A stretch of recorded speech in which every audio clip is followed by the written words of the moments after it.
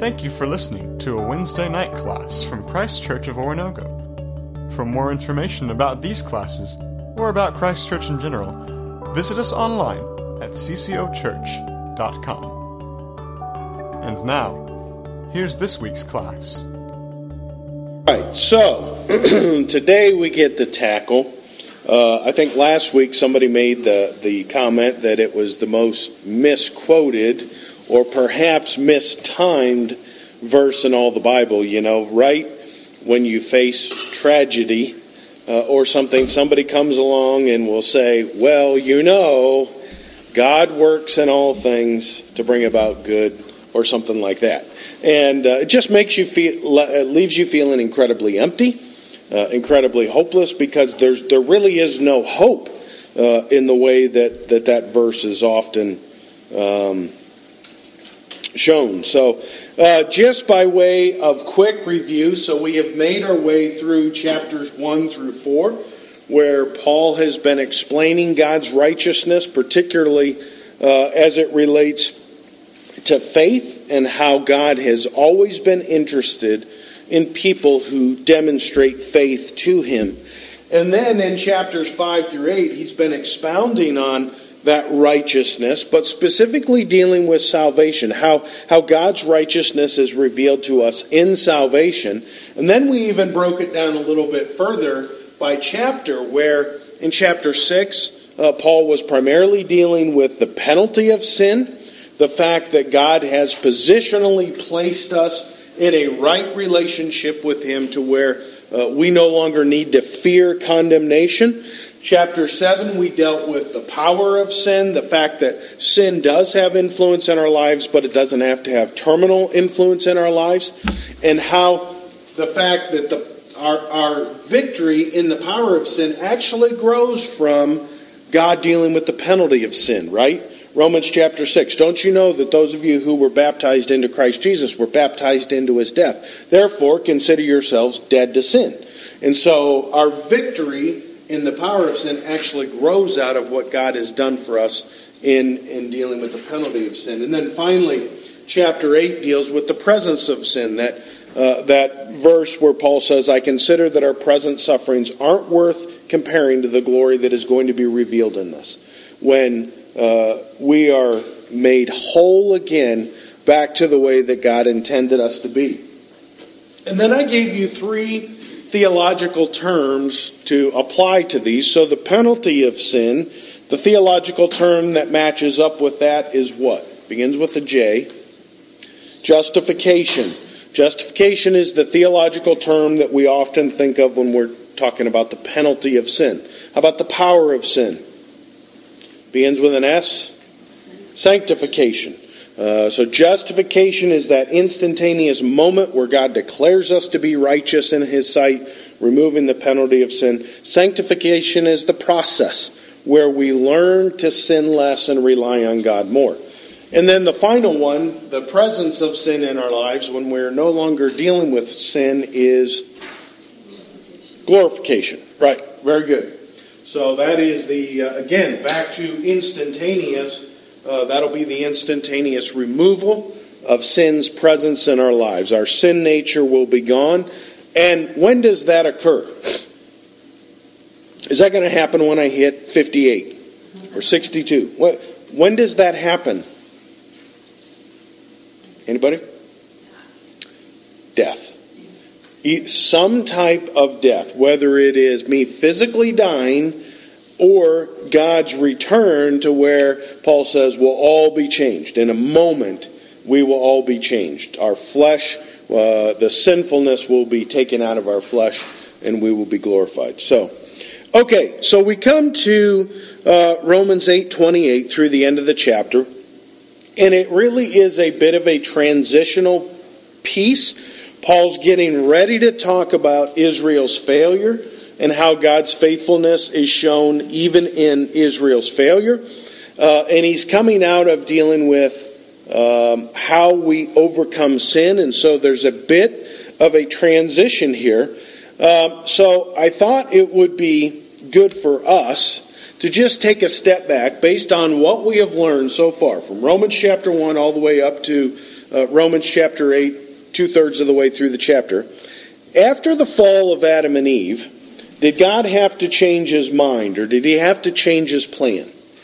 Did he have a moment there in the garden where he sat back and said, what do I do now? You see, I think a lot of times as Christians, that's what we think, right? We think that God had this plan. He put Adam and Eve in the garden and said, just do what I say. And they didn't do what he said. And so now God had to go through a series of events and people and all these things to somehow bring about salvation. And that's not at all true. In reality, what we see is a very linear progression of God's plan. It started with Adam and Eve. It involved Noah and Abraham and Moses and David, ultimately being fulfilled in Jesus. And the church is the result of that plan. So what we want to do is kind of flesh out a little bit of that understanding of that plan, because I think it has incredible consequence here. Romans chapter 8. Now, the other thing that we need to do, and this is always a fun thing to do, is discuss the ways that people, theologians in particular, view the Bible.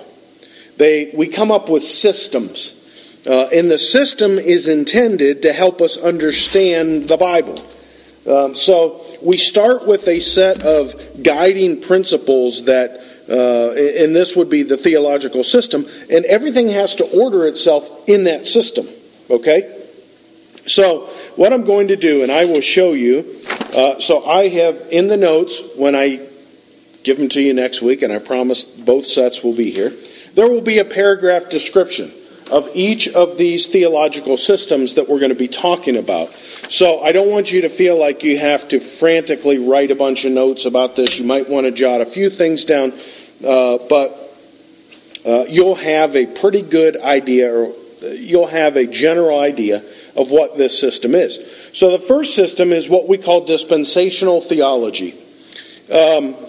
Dispensational theology is a big fancy word that basically means theologians view God as looking at history, or to him, time, as it unfolds, in different blocks of time.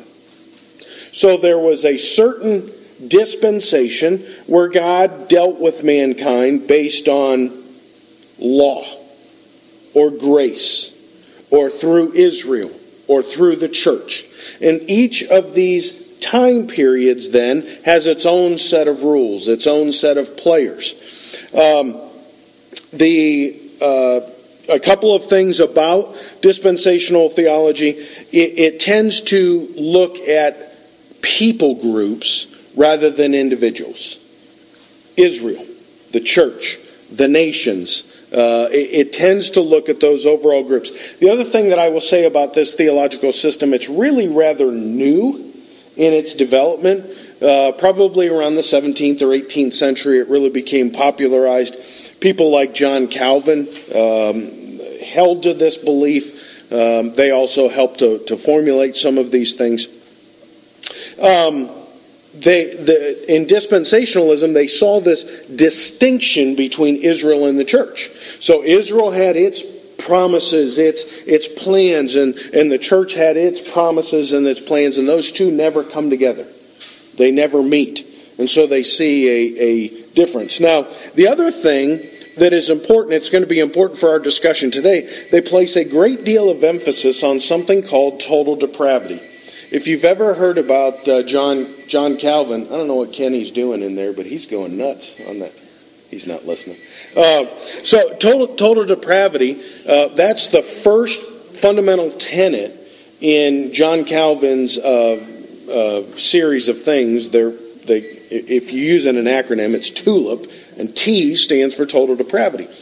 And the idea is that man is so totally depraved, it doesn't matter what he does, he can never turn to God. And so God must act first. God must reach out in prevenient grace and actually capture that heart or that soul, or this person can never come to faith in God. And so the reason that that's important is then when dispensationalists get to the discussion of election or predestination, it becomes almost fatalistic. What I mean by that is God has set and determined that this person, I choose this person, and so this person is going to come to faith in me. Almost like a robot. Okay? That would be the drawback to this theological system. And so they would read this passage that we're about to read much different than you and I are going to read it. I'll just tell you right now. I mean, there are some things that I think that are remotely close in dispensational theology, but then there's a whole lot of things that just are out there. So, the second system is what we call covenantal theology, and that is that God has always dealt with people through promises or through relationships. And we call those promises or relationships, those formal times, as covenants. Basically, God made a covenant with Noah.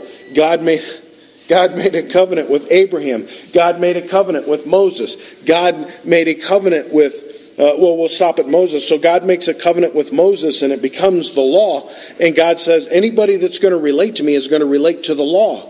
And so we look at that and we say, no, God's dealing with the people of Israel. No, He's dealing with individuals. God could judge individuals within the greater system. And we see that time and time again. And the same thing within the church. So God is constantly dealing with individuals. This system sees no difference between Israel and the church. So the promises that are offered to each are available to all. It interprets, I didn't mention this, but for dispensational theology, they tend to interpret prophetic or apocalyptic passages very literally. Covenantalists then tend to look at those as more of an allegory. It's a story that represents a spiritual truth. So their view of election and predestination is going to focus heavily on the free will of man. That it's man's choice, and so we have to understand election, choosing, predestination in light of that free will. Okay? And then you have the third one, which I think it's been I guess I didn't mention this, covenantalism has been around for years.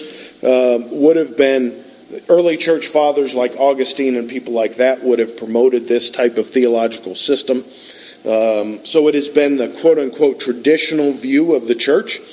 And then you have the third system, which is really, it's been popular forever. It's only been formalized recently, and that's what we call exegetical theology.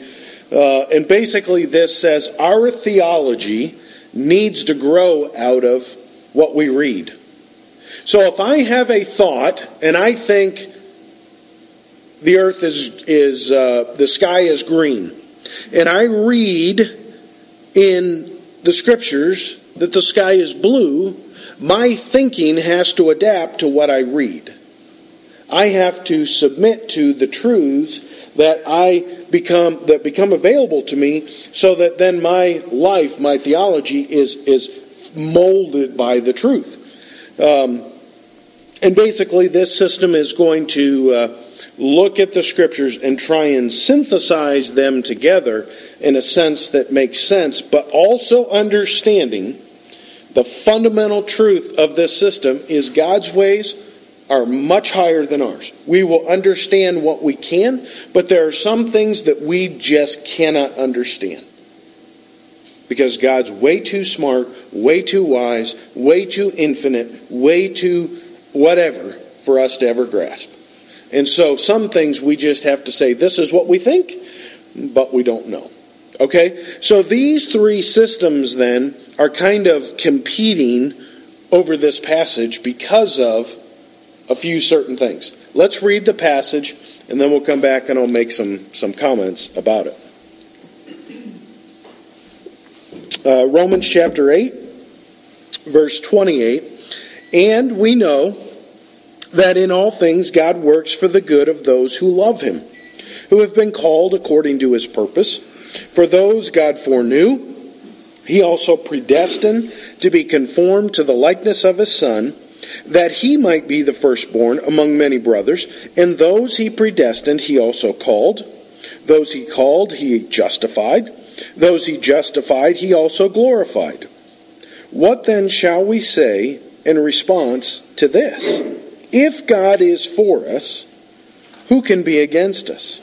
He who did not spare his own Son, but gave him up for us all, how will he not also, along with him, graciously give us all things? Who will bring any charge against those whom God has chosen? It is God who justifies. Who is he that condemns? Christ Jesus, who died, more than that, who was raised to life, is at the right hand of God and is also interceding for us. Who shall separate us from the love of Christ? Will trouble, hardship, persecution, or famine, or nakedness, or danger, or sword? As it is written, for your sake we face death all day long, for we are considered as sheep to be slaughtered. No, in all these things we are more than conquerors through him who loved us. For I am convinced that neither death nor life, neither angels nor demons, neither the present nor the future, nor any powers, neither height nor depth, nor anything else in all creation will be able to separate us from the love of God that is in Christ Jesus our Lord. So that is Paul's summary, his step back, his transition, and you think, oh my goodness, how in the world do we even begin to tackle this? We're going to break it into two sections, verses 28, 29, and 30, and then verses 31 through the end of the chapter. Verses 28, 29, and 30 really fit with what Paul has been talking about.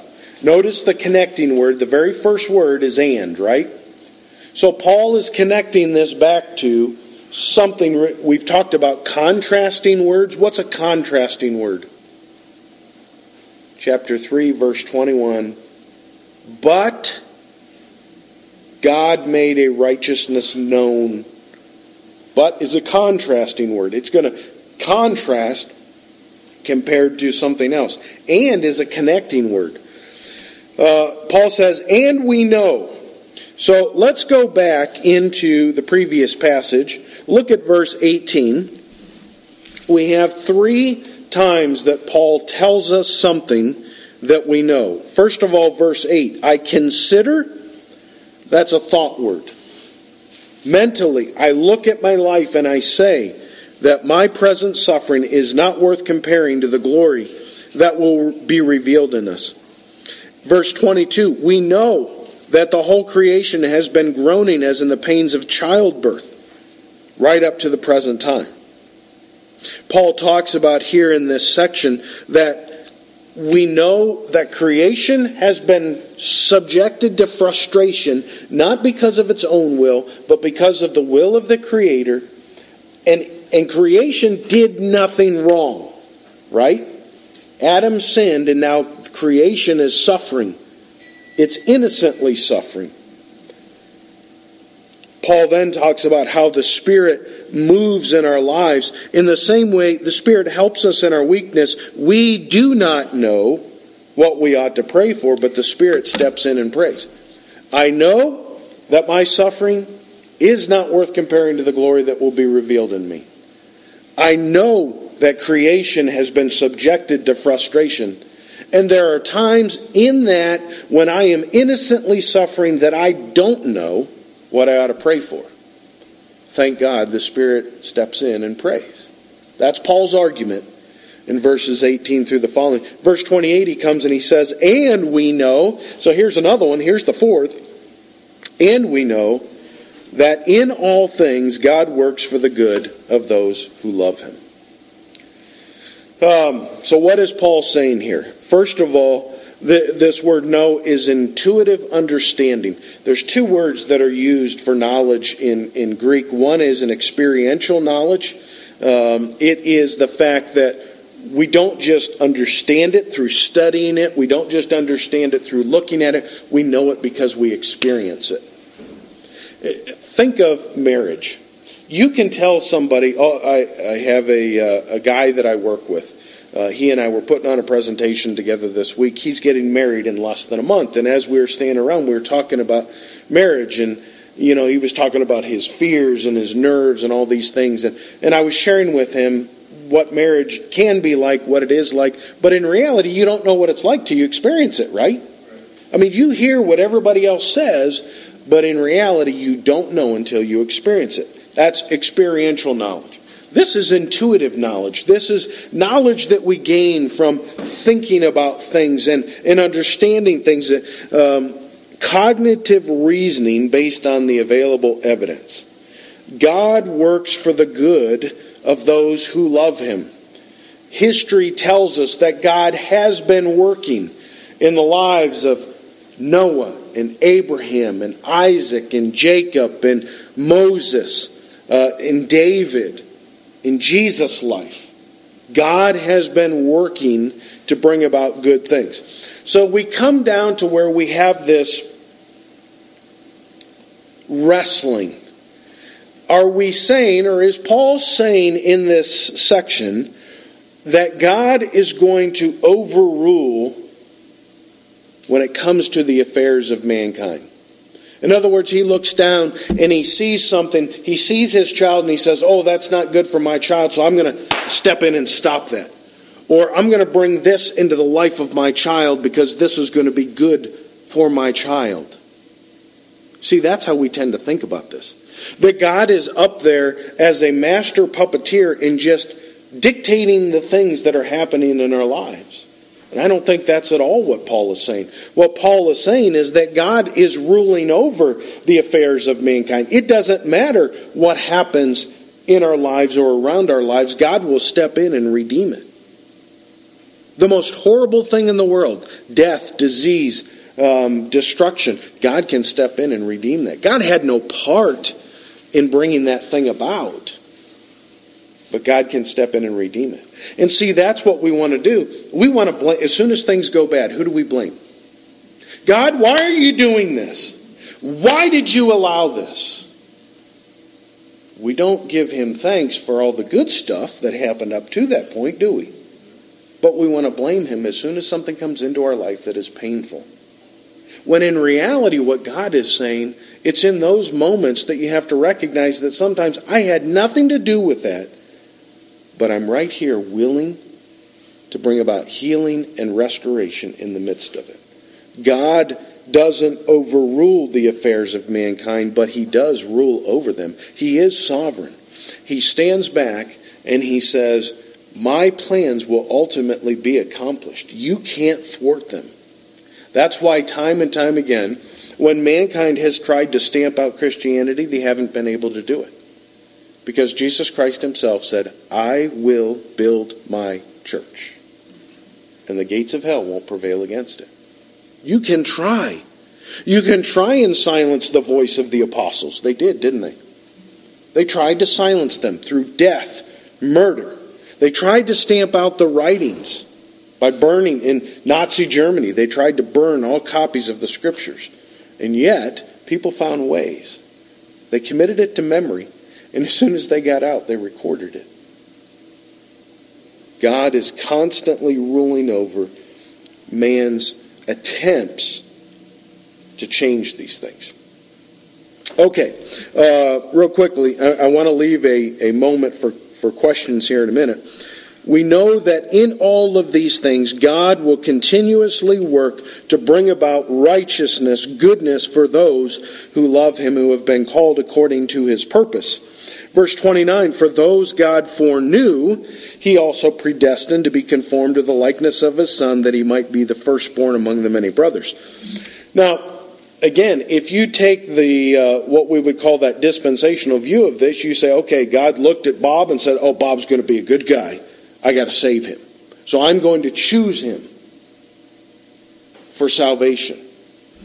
They would look at that passage like this. Now, what is the logical outcome of that?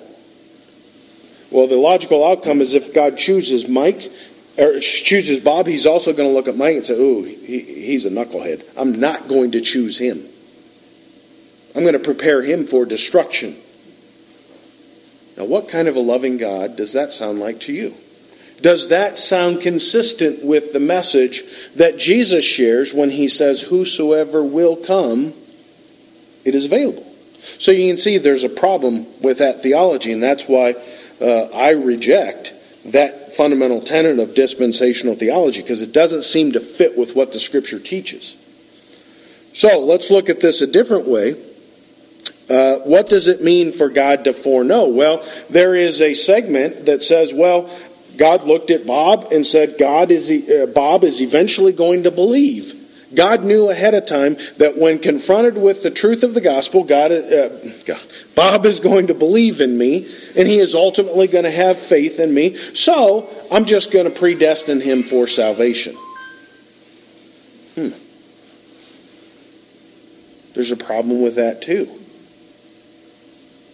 Because that means God also knew there were people that were going to reject that. And he could have changed things so that that person wouldn't have rejected the truth. So foreknowledge here, it does mean to know ahead of time. It leaves us with the idea that God has known us forever. When God was creating, he was thinking about Mike. When God was creating, he was thinking about each of us and how we would respond within his creation. It is definitely a knowledge about things. God did not need to change his mind or his plan. He has been working throughout all time to bring each of us to the point of reconciliation with him. Probably specifically referring here in foreknowledge, Paul is probably specifically referring to the believers of Paul's time at Rome and everywhere else in the first century. But by extension, he's talking about all believers. God knew everyone. And in his choosing, he chooses various things that cause us to come to a place to where we must confront the truth of faith and repentance and sin and glory. And I think that's what is meant here when Paul says, for those God foreknew, he has in the back of his mind Jews and Gentiles. Remember where he's going in this. Chapters 9 through 11. He's going to show the difference. What happens? How do we defend against the fact that Israel rejected their Messiah? Israel rejected Christ. And God did have to step in. And he did have to provide a people group that would be receptive. And so, in this sense, I think Paul is almost talking about the Gentiles here. He's tipping his hand. Those that God foreknew, God knew all along that he was going to bring the promise to the Gentiles. Take your mind all the way back to the promise to Abraham. What did God promise to Abraham? I will make you a great nation. There's a second part of that. Father of all nations? The father of all nations. I will bless all people groups through you. I think that's exactly what Paul is talking about here. And then he says, those he foreknew, those he knew that must come in, he also predestined. Predestined means to mark out a boundary. God made the events happen so that the gospel would come to Gentiles. Think about that. Who is the apostle to the Gentiles? Is it Peter? Peter's the apostle to the Jews, right? It's Paul. Think about the road to Damascus. Think about his training there. Think about all the events that led Paul to this point to where he could be the apostle to the Gentiles. So he goes on. He did not just foreknow them, and he did not just predestine us. He predestined us to be conformed to the likeness of his Son, so that Jesus Christ might be the firstborn among many brothers. And those he predestined, he also called into faith. Those he called into faith, he also justified. Those he justified, he also glorified. Notice that in each and every case here, Paul uses the past tense because in God's mind, it's done. There is no hope of glory in the mind of God. It is glory. Remember when I told you before, we live in the Friday. Where does God live? Post-resurrection Sunday, doesn't he? That is exactly why Paul writes verses 31 through the end of the chapter. Because in the mind of God, he lives like it's Sunday all the time. He doesn't fear the grave because the grave has been conquered. He doesn't fear somebody coming and making accusations because the accuser has been defeated. He doesn't worry about the judge because the judge has already given his life for us. And so, Paul says, what then shall we say in response to this? If God is for us, who can be against us? If God has looked out over the landscape of human history and has looked favorably upon us, what do we really need to fear? I mean, even if something happens to us that seems bad for the moment, ultimately, good happens, right? Even if I have a disease, or even if people come and they put me in chains and tell me, if you don't reject Jesus, we're going to separate your head from your body. Even in that, what is my ultimate hope? I consider that my present suffering isn't worth comparing to the glory that's going to be revealed in us. And so Paul asks that same question a different way. If God is for us, who can be against us? He who did not spare his own son, but gave him up for us all, will he not also, along with him, graciously give us all things? Who will bring any charge against those whom God has chosen? How does chapter 8 begin? There's therefore now no condemnation to those who are in Christ Jesus. It is God who justifies. Who is he that condemns? Christ Jesus, who died. More than that, who is raised to life, is at the right hand of God and is also interceding for us. So, here's the first one. Who shall separate us from the love of Christ? Who are you worried about in your life being able to separate you from the love that God has shown you in Christ Jesus? Then Paul asked the question, what, without asking what, shall trouble, hardship, persecution, famine, nakedness, danger, or sword?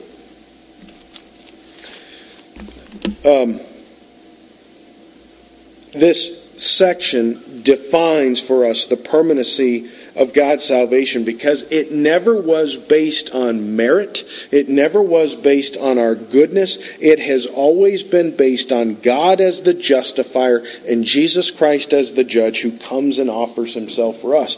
Therefore, nothing can separate us from his love. There is no condemnation.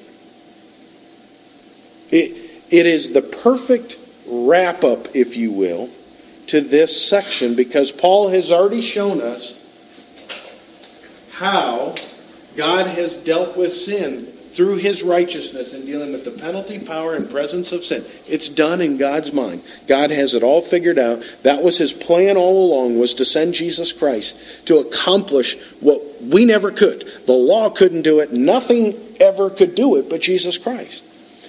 And so God's like, I don't know what you guys are worried about. I got this. It's okay.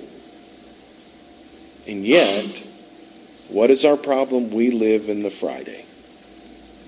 We live in the Friday where it seems like Satan's winning. We look around us at political things that happen. We look around the world at the turmoil that happens and we think, God, are you paying attention? Are you watching the news, or are you, maybe you're reading a paper and it's a little bit old. Watch the news, it's up to date, right? None of this is catching God by surprise. Are we worried somehow that trouble, hardship, persecution, famine, nakedness, danger, or the sword is somehow going to separate us from the love of Christ? And then he goes on to answer the question of who. I am convinced that neither death, nor life, angels, demons, the present nor the future, nor any powers, neither height nor depth, will be able to separate us from the love of God that is in Christ Jesus. And when we get done reading that, we should say, oh my goodness, how much God loves me. Right? Nothing can separate us from the love of God that is in Christ Jesus. And so that is really how Paul wraps up his teaching about the explanation and the expounding of the gospel. Now he's going to come back to it and he's going to say, what does it mean to live the gospel? Chapters 12 through the end of the book. What does it mean to actually gospel? Think about that. Not just believe the gospel, but live the gospel. Paul's going to show us what that means in chapters 12 through the end of the book.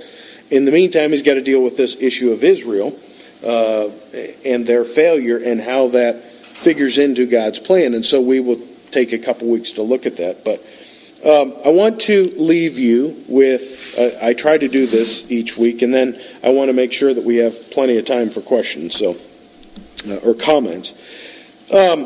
What is the central truth of this section in Romans? So God's plan is perfect to bring about His righteousness positionally as well as practically in our lives. God doesn't need anything else.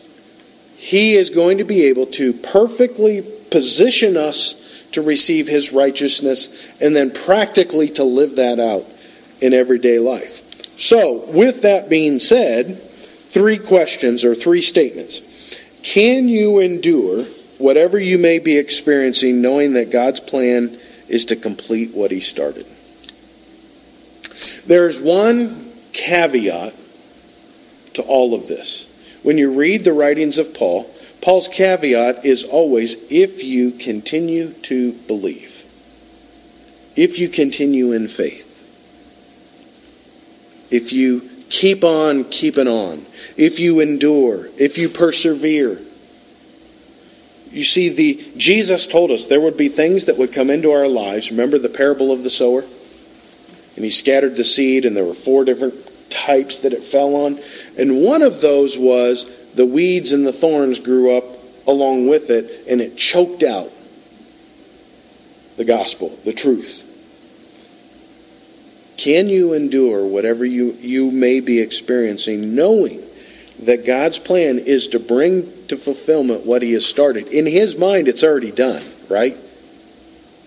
God's going to get you from Friday when Jesus is put in the grave all the way to Sunday when He comes out resurrected and glorified.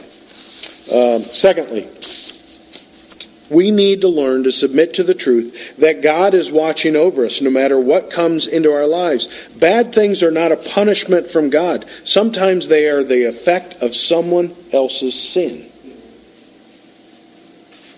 We need to understand that. Yes.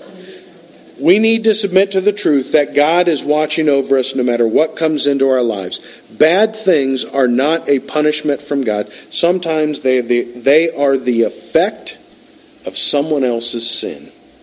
There are going to be times that people are going to sin. Remember Romans chapter 1. God's wrath is being revealed from heaven. And then when you go all the way through that, you realize, how is God's wrath being revealed? It's through our sinfulness and the way that we treat one another. And sometimes that hurts. It causes incredible pain. Personally. Even corporately. From one nation to another. But those things are not a punishment from God. That is God standing back and saying, you wanted it your way? Go ahead. I will step in at some point. And you won't like it. But for now, go ahead. And so we need to learn to see those things not as a punishment from God. If you contract a disease, if a loved one dies, that's not God reaching out and whacking you. We have this perverted view of God, that He's just sitting there waiting to smack us around. Finally, can you believe that God's love and presence is enough to sustain you? Can you hold on to the fact that if I have God, I really need nothing else? If everything in my life were taken away in an instant, would it still be enough?